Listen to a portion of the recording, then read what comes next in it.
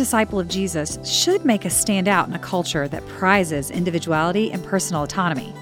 When God saves us, He changes not only our personal desires and private actions, but also the way in which we relate to others. We no longer live for ourselves. In this message from Colossians chapter 3, verse 1 through chapter 4, verse 1, David Platt helps us see how belonging to Jesus changes a disciple's relationships. God's Spirit empowers His people to live for His glory and for the eternal good of others. This is the Radical with David Platt podcast. Here is David with a message titled, The Disciples' Relationships. If you have a Bible, and I hope you do, let me invite you to open with me to Colossians chapter 3.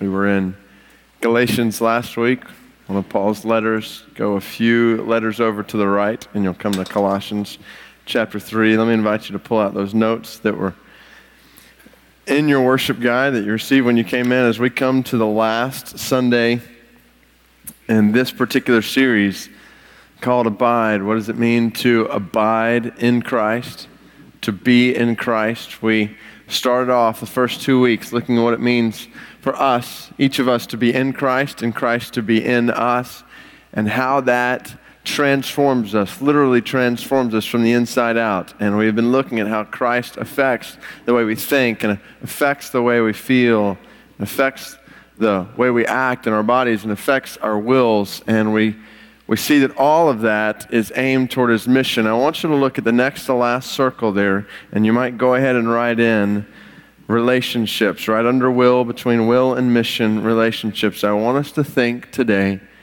about how Christ affects our relationships with each other. Now, our study has been paralleled by small groups walking through John chapter 15 and looking at what it means to abide in Christ according to John 15. You heard a little bit about that just on a couple of testimonies, a couple of stories on those videos.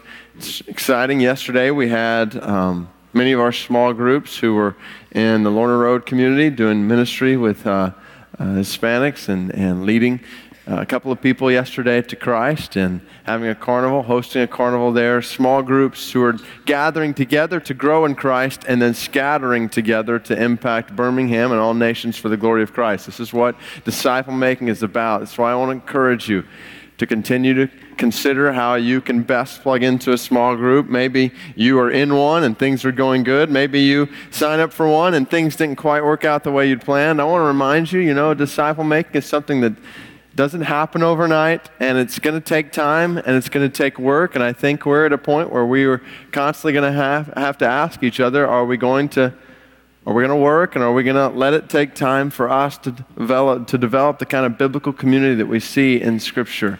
And I hope that we will, and we'll be able to unfold what it means to together share life and make disciples of all nations. And that's kind of the foundation for where we're going to camp out today. You see at the top of your notes there, Christ in me for them. This is the picture that we're going to see in Colossians chapter 3. Everything Christ does in me is intended to affect everyone Christ puts around me. Everything Christ does in me is intended to affect everyone Christ puts around me. So Christ works in me for the sake of others. Now, we talked about a few weeks ago, Matthew 9 and 10, we talked about how that affects the lost and affects those in all nations for the glory of Christ. I want us to camp out even more so, though, this morning on how this affects our relationships in the church and how the church is a reflection of Christ in each of us. So we're going to look at Colossians chapter 3, really the whole chapter. And so I want us to get kind of a bird's eye view, read through the chapter, and then this text, it preaches itself. And so I'm going to walk us through it, and I want you to see the truths that unfold that I think have radical implications for the way we live our lives with each other, our social lives. Look at Colossians chapter 3. We'll start in verse 1. Since then, Paul writes, you have been raised with Christ. Set your hearts on things above, where Christ is seated at the right hand of God. Set your minds on things above, not on earthly things. For you died, and your life is now hidden with Christ in God. When Christ, who is your life, appears, then you also will appear with Him in glory. Put to death, therefore, whatever belongs to your earthly nature: sexual immorality, impurity, lust, evil desires, and greed, which is idolatry. Because of these, the wrath of God is coming. You used to walk in these ways, in the life you once lived. But now you must rid yourselves of all such things as these: anger, rage, malice, slander, and filthy language from your lips. Do not lie to each other, since you have taken off your old self with its practices and have put on the new self, which is being renewed in knowledge in the image of its Creator. Here there is no Greek or Jew, circumcised or uncircumcised, barbarian, Scythian, slave or free, but Christ is all and is in all. Therefore, as God's chosen people, holy and dearly loved, clothe yourselves with compassion, kindness, humility, gentleness, and patience. Bear with each other and forgive whatever grievances you may have against one another. Forgive as the Lord forgave you. And over all these virtues put on love, which binds them all together in perfect unity. Let the peace of Christ rule in your hearts. Since as members of one body you are called to peace. And be thankful. Let the word of Christ dwell in you richly as you teach and admonish one another with all wisdom, and as you sing psalms, hymns, and spiritual songs with gratitude in your hearts to God. And whatever you do, whether in word or deed, do it all in the name of the Lord Jesus, giving thanks to God the Father through him. Wives, submit to your husbands as is fitting in the Lord. Husbands, love your wives and do not be harsh with them. Children, obey your parents in everything, for this pleases the Lord. Fathers, do not embitter your children, or they will become discouraged. Slaves, obey your earthly masters in everything, and do it not only when their eye is on you and to win their favor, but with sincerity of heart and reverence for the Lord. Whatever you do, work at it with all your heart, as working for the Lord, not for men, since you know that you will receive an inheritance from the Lord as a reward. It is the Lord Christ you are serving. Anyone who does wrong will be repaid for his wrong, and there is no favoritism. Masters, provide your slaves with what is right and fair, because you know that you also have a master in heaven. Now here's the picture in Colossians 3. Remember, just a few weeks ago, we studied Colossians chapter 1, verse 27, this picture of Christ in you, the hope of glory. And what Paul is doing throughout this book is he is establishing this incredible truth, this theological foundation that Christ is in us, and he is our hope of glory.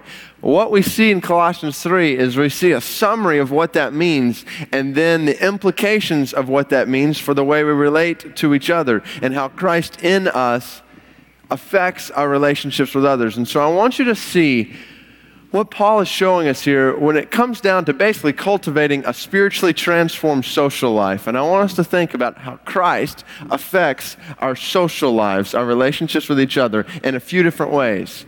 First of all, in order to cultivate a spiritually transformed social life, we need to understand the wholeness that we have in Christ.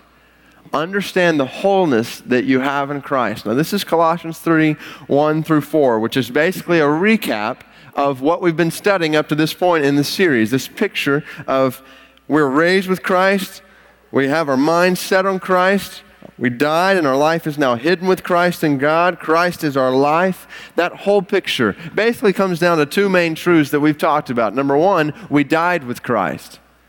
We died with Christ. That's what he's talking about in verse 3. He says, you died. What does that mean? It means exactly what we saw last week. I've been crucified with Christ. This is a little extra. It's not on your notes there. But when Christ died, he died to do two things. Number one, he died for the penalty of sin. He died for the penalty of sin. And number two, he died to give power over sin. He died to overcome the penalty of sin and to overcome the power of sin. And so when you trust in Christ and you die with him, that means you no longer have to pay the penalty for sin, and the power of sin is no longer in your lives. You have power over sin, and you don't have to pay the penalty for sin. You died with Christ. And not only did you die with him, but we live in Christ. And this is the picture he's talking about here. Your life is now hidden with Christ in God, and Christ is your life. This is the beauty of what it means to be a follower of Christ. We are in Christ. Christ is in us. He is literally, Christ is our life. In a couple of different ways. First of all, he's our life now. You heard Paul, he said, verse 3, your life is now hidden with Christ in God. That means you have life right now in him. It's not that we're sitting here as a group of people this morning waiting on eternal life. We are experiencing eternal life now. This is what Paul said in Philippians chapter 1, verse 21. For me to live is what? Christ. My whole life is summed up in who Christ is now. At the same time, the beauty of it is, this is not all there is to it. There's coming a day when our life in Christ will be complete, totally complete. Christ is our life now, and he is our life forever. You see, here's the deal. Yes, we have eternal life right now, but at the same time, right now, Jesus Christ is seated at the right hand of God. But there is coming a day, 1 Thessalonians chapter 4, verse 16 and 18, when he will descend from heaven with the trumpet call of God, and the dead in Christ will be raised, and we will be caught up with him, and we will go to live with him forever. Christ is coming back for you, and Christ is coming back for me. He's coming back for us as followers of his, and we will live with him forever. This is what he said in Romans chapter 8, verse 30. Those God predestined, he also called. Those he called, he also justified. Those he justified, he also glorified.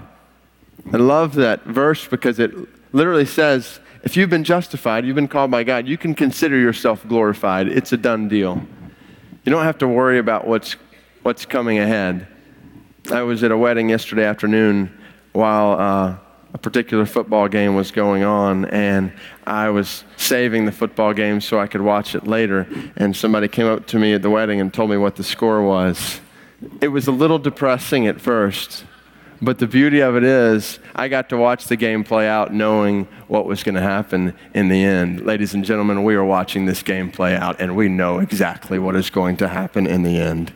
He is coming back for his people, and no matter how difficult the game gets, no matter how tense it is at times, no matter how deep the suffering is, we know that the outcome is good.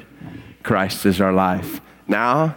Christ is our life forever. This is the picture. Now, I want you to think about just with me how huge this is. The wholeness we have in Christ, if Christ is our life, and how that affects the way we relate to other people. Let's be honest. All of us in this room, without exception, when it comes to human relationships, all of us have hurts and pain and wounds from human relationships on this earth. We all do.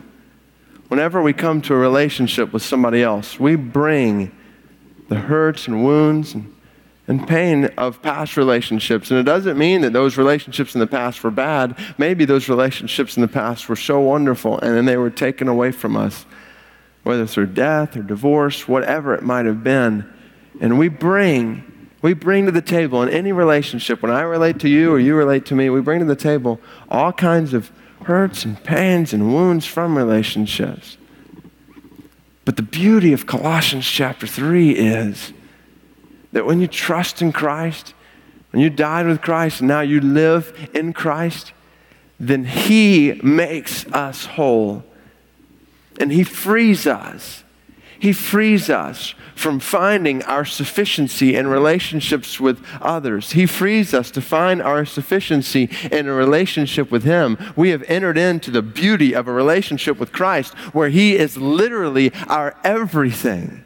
He frees us from the wounds of the past and even the wounds of the future. He is our everything. He is our total sufficiency. Now, this doesn't mean that all we need is Christ. We don't need each other.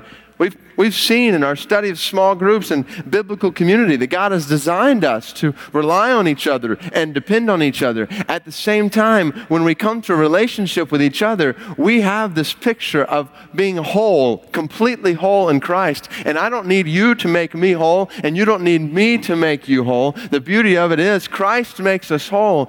And I hope that's good news to people sitting across this room, maybe even who today are sitting with some deep wounds and deep hurts and deep pain in relationships, I want to remind you that Christ makes you whole.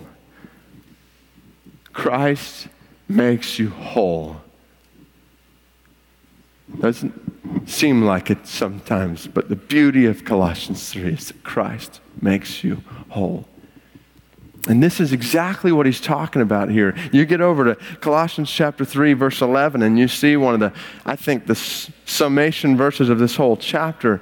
And he starts talking about how there's no Greek or Jew in this picture. There's no circumcised or uncircumcised, slave or free. And then he says this phrase. It's a great phrase. You might underline in your Bible right at the end of Colossians 3:11. He says, Christ is all. In other words, Christ is everything, and he is in all. Talking about the church especially, he is in each of us. So this is the picture of the church. Each of us in the church has Christ, our everything, in us. He is everything, and he is in each of us. And this frees us up to relate to each other based on the wholeness we have in Christ as individuals. This is what a guy named Dietrich Bonhoeffer, an incredible guy who lived in Nazi Germany, who wrote one of the best books I know of on Christian community called Life Together. It's an incredible book. Listen to what he said. He said, Christianity means community through Jesus Christ and in Jesus Christ. No Christian community is more or less than this. Whether it's a brief single encounter or the daily fellowship of years, Christian community is only this. We belong to one another only through and in Jesus Christ. And basically what he goes on to talk about, it's an incredible picture of whenever you and I relate to each other as brothers and sisters, as a part of the family of God, we relate to each other through Christ. That between you and me, I have Christ in me, you have Christ in you. We relate to each other through Christ, for the sake of Christ. Our entire relationship is permeated by Christ. Now that is a theological foundation that we're about to see the practical implications of, but we've got to get our arms and our hearts around this. Christ is everything, and he is in each of us. So we have wholeness in him. That is a huge starting point for any relationship we have with any other human being. Understand the wholeness that we have in a relationship with Christ. Now, based on that foundation, we dive into the rest of this passage. And what we see is in Colossians chapter 3, verse 9 and 10, you kind of see at the end of verse 9 and beginning of verse 10, you see an image that pervades this entire chapter. He says, he's talking about don't lie to each other. And then he says this, since you have taken off your old self with its practices and have put on the new self. The language here is literally, you've changed clothes. You've taken off this set of clothes and you've put on a whole new set of clothes. You've taken off the old self and you've put on a new self. This is what those concentric circles are intended to be showing us here, that instead of the sinful nature, instead of the flesh living at the core of who we are now, it's spiritual nature. It's Christ in us. We have taken off the old man, we put on the new man. That's the picture here. There's been a fundamental change at the core of who we are. And so basically from this point he talks about how as followers of Christ who have the new man, who have Christ in us, this affects the way we live among each other. And so it leads us to the second facet of how we cultivate a spiritually transformed social life.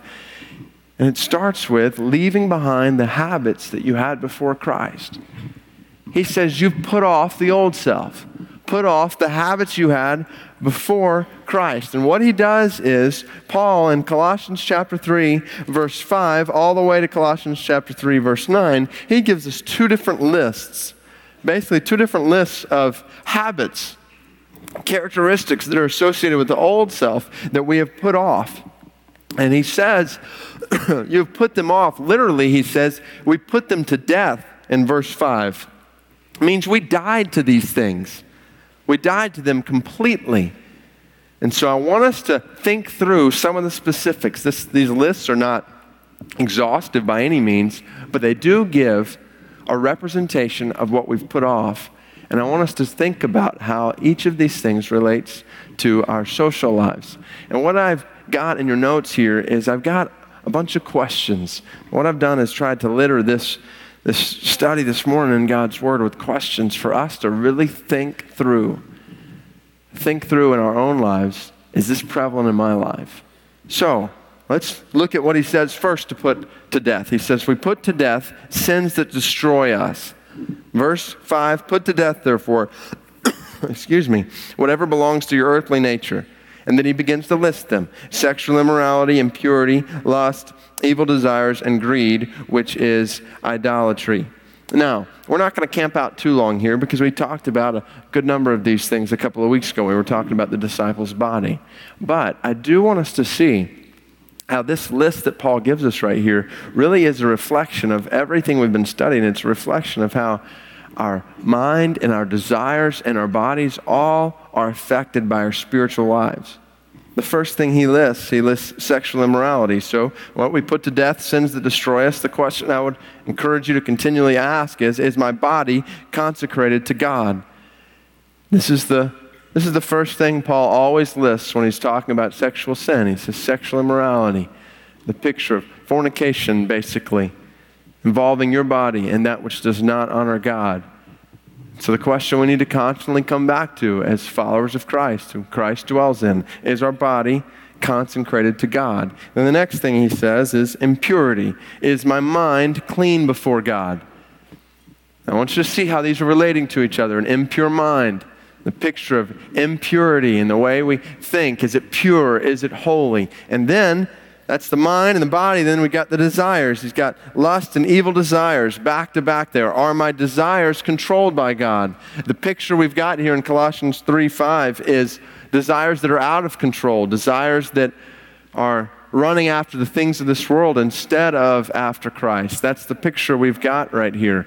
Are my desires controlled by God? Or am I controlled by my lust? Am I controlled by my desire for this or that? And that leads to this last one, greed, which is idolatry.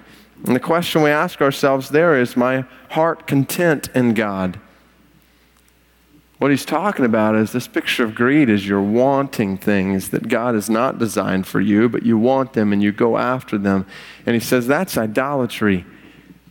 Our satisfaction, our joy, our desires, our minds, they're pleased with God and God alone. This is what it means for him to be our Lord. This is what it means for him to be the object of our worship.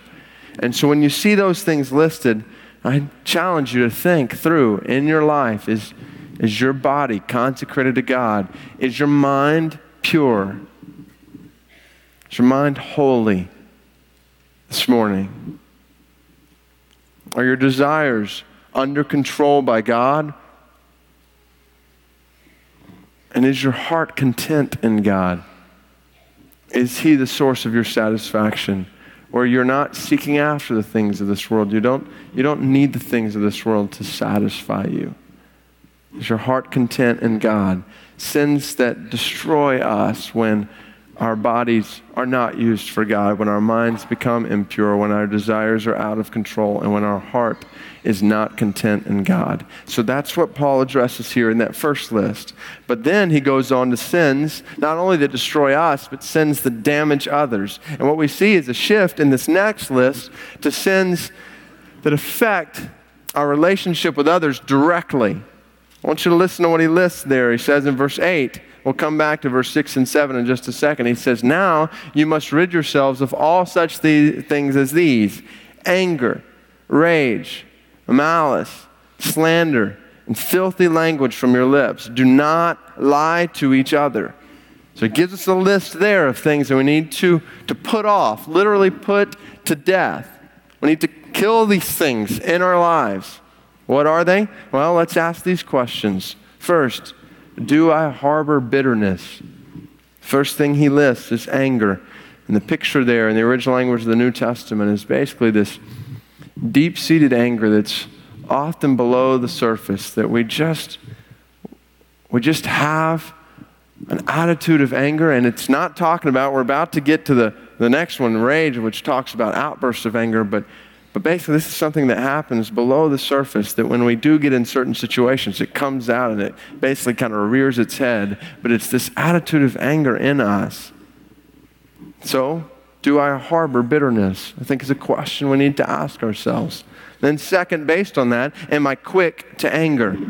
The word here for rage is literally sudden bursts of anger. Do I have short temper where anger comes up quickly in me? That's the picture of rage. Don't think it too extreme as to be beyond the bounds of where you might be. This is exactly where many of us are. Am I quick to anger? Third question, do I have hostility toward anyone? The word he uses is malice, literally ill will towards someone, that you don't want the best for other people. I'm guessing many, if not all of us, are familiar with the temptation sometimes in a relationship to actually want someone else not to succeed, to be happy when they don't succeed, and to almost be a little disappointed when they do. The Bible has a word for this. It's called sin. And it is extremely destructive in the church. Extremely destructive. Do I have hostility toward anyone? Or do I want the best for the people around me? Is there anyone in your life this morning that you have hostility toward? This is not the fruit of Christ in you. It is not the fruit of Christ in you. Next, do I ever speak negatively about anyone? Slander.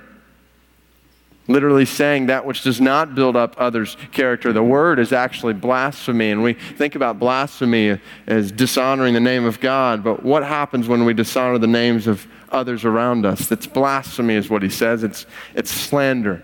It's using your words and your tongue to not build up others' character. Do I ever speak negatively about anyone? The danger with this question is this picture of slander that is so serious in the word is masqueraded in the church in the form of, I want to share this with you because I know you'll want to pray for this person. On the contrary, do not let anything come out of your mouth that is not useful for building up others according to their needs in Christ Jesus. That's a command in Ephesians chapter 4.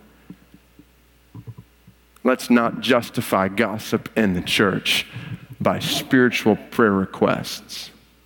Misses the whole point. The danger here, don't miss the danger here. We talked about the other sexual immorality, lust, evil desires, impurity. We know those are sin.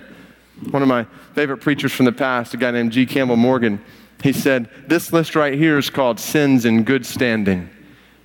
And what he meant by that is we are easily outraged at the other sins, much like we were a couple of weeks ago. I shared statistics with you, and you think, oh, I cannot believe that sexual immorality is so rampant in the church. But somewhere along the way, I'm concerned that we have become almost unsurprised by bad attitude in the church, by gossip in the church, by tempers in the church. Someone can raise their temper in a church business meeting, and we call it righteous indignation. These are sins in good standing, so to speak, and we need to realize, yes, sexual sin, and we saw this a couple of weeks ago, it is different. It is particularly severe, but at the same time, we cannot get to the point where we become casual with sin in the church, especially in our relationships with each other. We've got to guard this. Do I ever speak negatively about anyone? Next, are my words ever offensive to others? He says, filthy language from your lips. Filthy language from your lips. Are your words offensive? Literally, coarse humor, filth in your communication. Are your words offensive to others?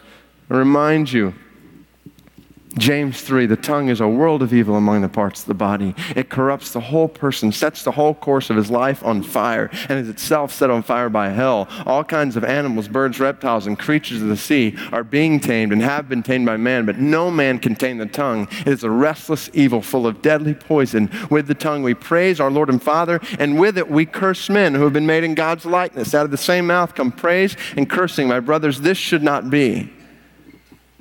That is a stern picture of the power of the tongue. It's what we say offensive to others. I remind you, Matthew chapter 12, verse 36, every careless word that men speak, they will render account for it in the day of judgment. I don't know about you, but that keeps me quiet right there. Every careless word that men speak, they will render account for it in the day of judgment. Matthew 12:36.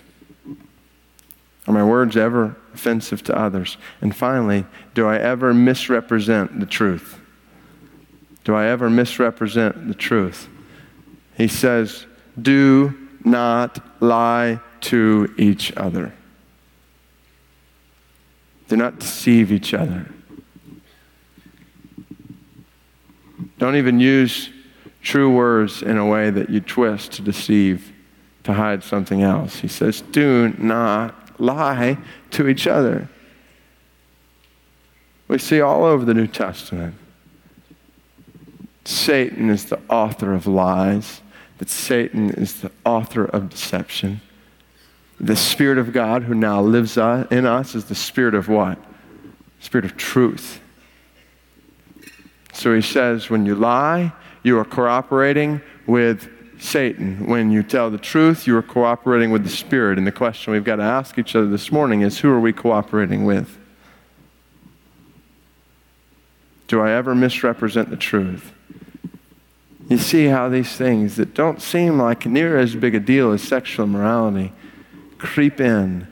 And Paul says, put them off, put them to death. And here's why we put them to death. Number one, and this goes back to verses 6 and 7, because they bring God's judgment. Listen to what he said in verse 6, because of these, the wrath of God is coming. If that's not motivation to really get serious about these sins, I'm not sure what is. The wrath of God is coming. God hates these things. God has set himself in his holy character. He is set against these things. Arthur Pink said, God's wrath is his eternal detestation of all unrighteousness. It's the displeasure and indignation of divine equity against evil. It is the holiness of God stirred into activity against sin. God takes these things very seriously, and so he says in the church, you do too.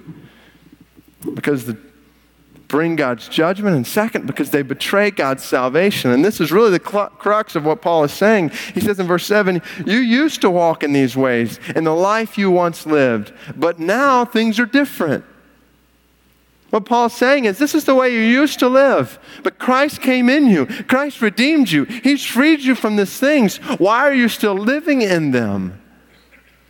And I think this part is particularly important for us to hear. For Paul, he goes on, he says, you are being renewed in knowledge in the image of your Creator. You died to these things. You put them off. That's the way you used to live. You've been saved from those things. And I cringe whenever I hear people in the church look at these different things, whether it's lying or deception, or whether it's gossip, or whether it's anger, or whether it's temperance, whatever it may be, and we say words like, well, that's just the way I am. I've just always struggled with that. It's just the way I am. And I know that different ones of us in this room, we all struggle with different things. And you may struggle with things I don't struggle with, and vice versa. But the beauty of the gospel is that we have been set free from the old man. We are not that way. We died with Christ. Now we live with him. Don't you know, Romans 6, that all of us who were baptized into Christ Jesus were baptized into his death. We were therefore buried with him through baptism in order that just as Christ was raised from the dead, you too may live a new life. God, help us not to give Satan so much credit as to start to believe him when he says we are just that way. You are not that way anymore. You are in Christ. Christ is in you. He transforms who we are. So we can't become at any point content with not letting these things be put to death and not working to say, Christ, I want you to enable me to put these things to death. He has. It goes back to the beginning. He has died to pay the penalty for sin and to give you power over sin. Let's let Christ do what he has intended to do in us in the way we relate to other people. And so I challenge you to go back and to look at those questions. What needs to be put to death in your life when it comes to the habits of the old man that we still hold on to? I'm not at all saying this is easy, but I am saying this is God's glorious design for renewing us into the image of Christ. We put off those habits. So we understand the wholeness we have in Christ and leave behind those habits. And then we live in the character that we received from Christ. Christ did not put off the old man in us and then just kind of leave us hanging over here. He put the new man in us. And he now lives in us. And that's what Paul's talking about when you get to Colossians chapter 3, verse 12. Listen to these words. Therefore, as God's chosen people, holy and dearly loved, clothe yourselves with. And he starts to give another list now. So he says, you put off those clothes and you put on these clothes. And the words he uses to describe us are amazing. Did you hear that? Chosen, holy, dearly loved. This picture of the fact that God has called your name. The follower of Christ, not just the person beside you, in front of you, behind you, but right where you're sitting. The God of the universe has called you by name. Holy, literally, he has set you apart for himself. I mentioned being at a wedding yesterday and seeing this bride and groom unite their life. They are set apart from the world for each other. That's the picture here. Holiness, being set apart for God. Now, what would we think if we were ever at a wedding? We see this set apart for each other, and then the groom goes off and leaves the wedding with the maid of honor. Would that make sense? Absolutely not. Then how can we, who are set apart for God himself, continue to live with the things of this world, Paul says? You are set apart for him. You belong to him. You're holy and dearly loved. He pours out his love on you. This is a picture of absolute and total grace. We are permeated by the grace of Christ. But here's what's really exciting. Not only are we permeated by God's grace and the grace of Christ, but what's interesting is you look in the Gospels and all three of these different terms, chosen, holy, and loved, beloved, all three of them are used to describe Christ. We don't have time to go look at each of them, but Luke chapter 23, verse 35, he's the chosen one. Mark chapter 1, verse 24, and Luke chapter 4, verse 34, he's the holy one. Matthew 3:17, he is my son whom I love. These are terms that are used to describe Christ, and now they're used to describe us. Isn't that incredible? That Christ's grace so fills us that we do become hidden with Christ in God, that he really is our life. And what this means is that his character is put in us. And that affects the way we relate to each other. So not only are we recipients of his grace, but we are reproducers of his grace. And now you and I are channels of the grace of Christ, demonstrators of the character of Christ in the way we relate to each other. Live in the character you receive from Christ. First, we extend the grace of Christ to others. The grace of Christ flows from us through others. And then he gives us this list of what we clothe ourselves with: compassion, kindness, humility, gentleness, patience, bearing with each other, forgiving each other. And so let's ask ourselves these questions. Number one, do I show great mercy to others? This picture of compassion. A heart of compassion, tenderness, those are all summed up in that word in the original language of the New Testament. Do I show his mercy to others? Can you describe your heart this morning as a heart of compassion for people around you? Second question, based on this word kindness, does my kindness spur others toward Christ? Does my kindness spur others toward Christ? The picture is the grace of Christ literally just infiltrating your entire being so that you don't have these harsh feelings and you don't have these roots of bitterness, that the grace of Christ flows from you. Third question, am I selfless in my relationships with others? The word is humility, which is really interesting. And you look in pagan literature during the this particular time period, humility was not seen as an admirable virtue. Instead, everything revolved around pride and domination. I think if we were honest, we live in a culture that's very similar to that today.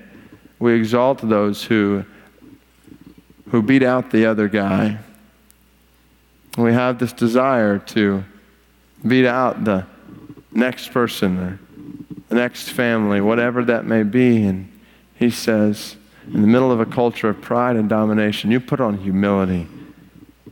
And this is what you do. You lay yourself down for the sake of others and for the advancement of others. Am I selfless in my relationships with others? Next question, do I relate to others gently? Do I relate to others gently? He talks about gentleness, which I hope we will not mistake for weakness. This is not weakness. This is strength and control.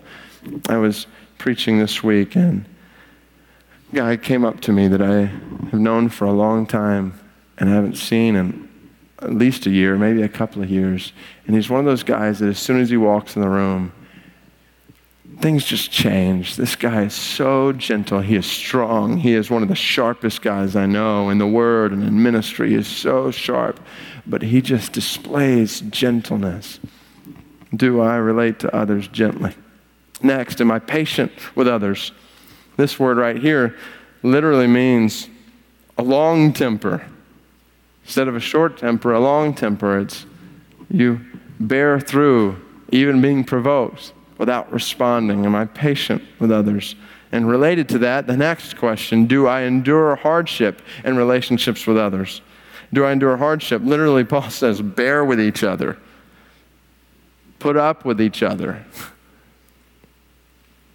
When things don't work out quite like you expected in a relationship with this person, then bear with that. Endure that. It's what Paul talks about in 1 Corinthians 4:12. He says, when I'm persecuted, we endure. We bear that. We walk through that. Do I endure hardship in relationships with others? Next question, do I forgive others completely? In other words, not only are we not supposed to retaliate, but we are supposed to remove any root of bitterness and forgive those who've offended us and forgive them completely, just as we desire Christ and just as Christ does forgive us. Is there any root of unforgiveness in your life this morning in a relationship with someone else?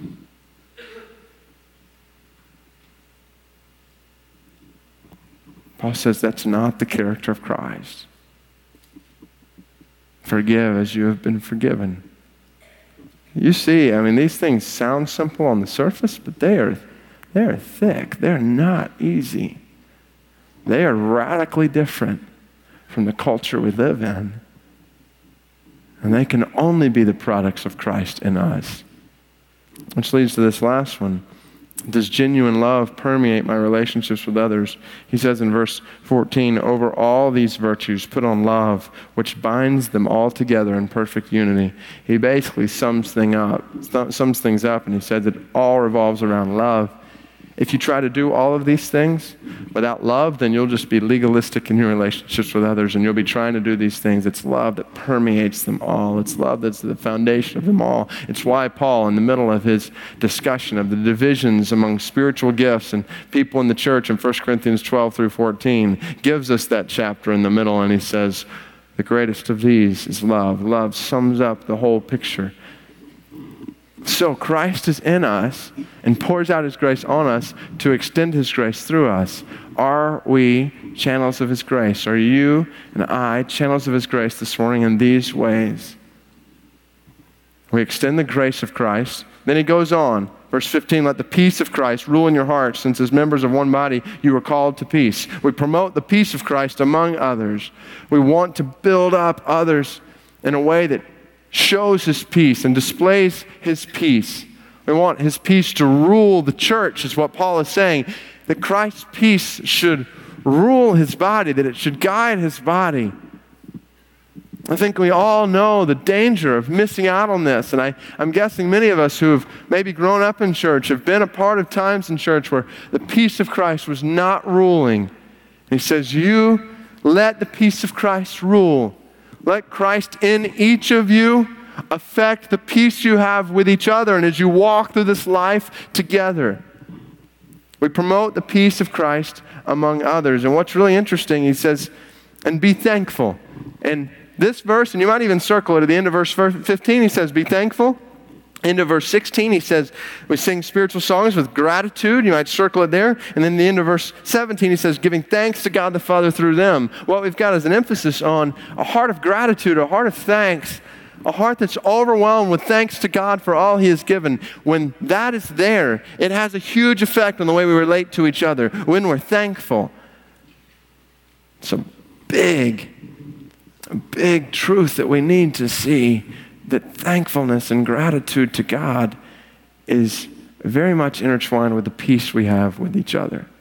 Promote the peace of Christ among others. We share the word of Christ with others. Verse 16, not just let the peace of Christ rule, let the word of Christ dwell in you richly as you teach and admonish one another with all wisdom, and as you sing psalms, hymns, and spiritual songs with gratitude in your hearts to God. The word of Christ fills the church, he said. You share the word. Let the word permeate your relationships with each other. You teach the word, he says. You admonish with the word, which literally means sometimes to correct each other with the word. To let the word be the basis of your relationship with each other. And then you sing the word. This is the theology of singing here. It's sing the word. Sing about God's goodness and his greatness as revealed in his word. You do this together. You share the word of Christ with others. And then we honor the name of Christ before others. He says, and whatever you do, whether in word or in deed, do it all in the name of the Lord Jesus, giving thanks to God the Father through him. And the picture here is that because we are united with Christ, because we died with him and live with him, and Christ is our life, that means his name is on us. We belong to him. And his reputation is shown in us, the honor of the name that is so prevalent even now. I saw a couple of weeks ago in Middle Eastern culture, so prevalent, the honor of one's name. And the picture here is what you do, you represent the name of Christ.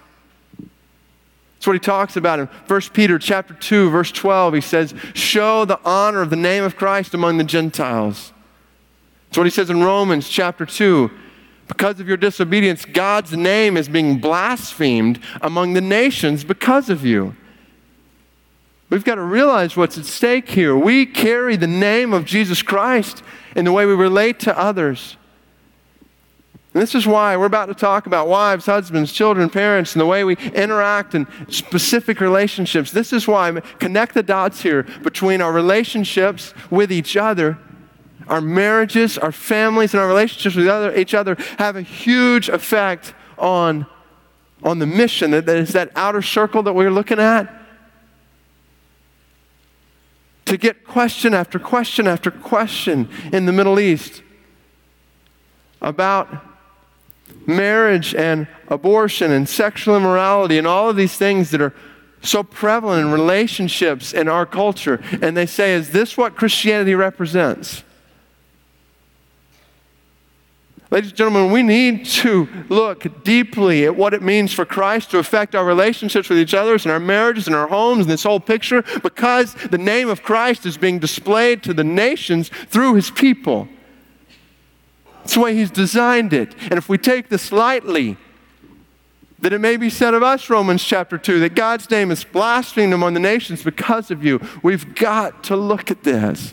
We honor the name of Christ before the world. We honor the name of Christ in Birmingham. We honor the name of Christ in all nations. And what Paul does is he goes on and he starts to talk about individual relationships. And what you'll notice is that throughout these verses that follow, he always talks about how everything is couched in the Lord. Everything in submission to his name. Everything under the authority of his name. That every relationship that I have, my relationship with my wife, my relationship with my son and son-to-be, my relationship with you, my relationship with those who don't know Christ, my relationship with people who work on staff at Brook Hills, the whole picture, it's all dominated by the lordship of Christ. Every relationship is under the lordship of Christ. So how does that affect those specific relationships? Paul dives into them and he says, Wives, submit to your husbands as is fitting in the Lord. The picture is, wives, love submissively. Love submissively. Now, we don't have time to unpack this completely, but just suffice to say at this point, this is not a picture of inferiority between women and men. That's not even implied at all. The picture we see all over the New Testament is the gospel giving much freedom to women that they did not necessarily have in that culture. The picture is a wife who is united in a relationship with a husband, in an intimate relationship with him where she honors and follows his leadership. It's the same word that's used to describe how Christ is in submission to the Father. It's the same word that describes how members in the body are in submission to each other. It's a beautiful picture here. That's the picture we've got. Wives, submit to your husbands as is fitting in the Lord. It's still under the lordship of Christ. It's not that your husband leads you to dishonor God, that you have that obligation to follow. It's all under his lordship. But this is the way God has designed this picture. That wives love submissively, but that is really couched in the fact that husbands love sacrificially. And this is really the revolutionary part of Colossians chapter 3. It's the revolutionary part of Ephesians chapter 5. It was no surprise for anybody to hear the words, wives, submit to your husbands. It was shocking to hear the words, husbands, love your wives just as Christ loved the church and gave himself up for her. Husbands, love your wives. Do not be harsh with them. You lead them not by dictatorship or your lordship over them. You lead them by serving. You lead them by giving your life for them, just as Christ gave his life for the church. That's the comparison. Husbands, the bar is raised very high here. To love our wives in such a way that they would want to submit. Not being harsh, being loving, being caring, always looking out for their best interests, looking for their ultimate good. Living completely unselfishly. That's the picture. You love sacrificially, and they go together. They go together, this picture of love between a husband and a wife. The picture of a husband who is laying down his life for his wife, and a wife who is submitting to his leadership in that picture. What an incredible, beautiful picture here in Colossians chapter 3. People have a tendency to say, well, that verse 19 or verse 18 about wives, that's just cultural. That was for them. It's not for us. Well, if we're going to say verse 18 is cultural, we have to say verse 19 is cultural, which I don't think we want to do that. I think it's a cultural thing for husbands to love their wives. So let's look at what Christ has designed for families. Let's give ourselves to that picture. Before we go to the next one, children and parents, I just want to pause for a second. I know there are married couples all across this room. I think there's a reason husbands and wives are mentioned before children and parents. It seems kind of natural, but when you think about it, I'm convinced one of the greatest needs for kids in our culture today is not so much a good mom or a good dad. I think maybe a greater need for kids in our culture today is to see good husbands and good. And we can't try to separate them. We need to work to be good husbands, be good wives, for the sake of kids which come next. Children, obey completely. Children, obey completely. Parents are loving this verse. Obey your parents in everything. It doesn't leave room for much. Everything. Some of you are going to use that at lunch today. Obey your parents in everything, for this pleases the Lord. Again, all of this in submission to the Lord. There are certainly situations where parents do lead their kids to do things that dishonor God, and there's not an obligation there to do things that don't fall under the lordship of Christ. But the picture is, children, obey completely. And then it says, fathers, don't embitter your children, or they will become discouraged. And the word there can be translated parents. It's a picture to parents. It's parents, encourage continually. Encourage continually. The picture is don't discourage your child so they are embittered. The home is not a place of discouragement and battle. The home is a refuge from the discouragement and battle of this world. And I would just pause at this point to say, A couple of weeks ago would have been my mom and dad's anniversary, and called Mom on a Sunday morning at my office before I came down here, and just kind of wept anew with her as we thought about how Dad affected my life and affected her life. And I can say with confidence that my dad was by far my biggest fan. And I am indebted to him for being my biggest fan. The greatest joys that I now experience in life have that little tinge of emptiness simply because my biggest fan is not there to see them with me. Encourage your kids continually. And then he goes to talk about slaves and masters. Again, we don't have time to get in this whole picture. If you really want to look at how the gospel addresses slavery, look at the book of Philemon, which is actually a book about a runaway slave, and it's really interesting. We're not going to dive into all that this morning, but the picture here is really a theology of work that, in light of the fact that that's not the cultural picture here today, I think there's a lot to be said here about what it means for employees first to work wholeheartedly, to know that your work is for Christ, to know that you honor Christ, and it's Christ who gives ultimate reward. It's Christ who is just, even when you are treated unjustly at work. It's Christ who is just. And for employers to lead humbly, to remember that you have a master too. Remember that there is one to whom you will stand accountable to for your work.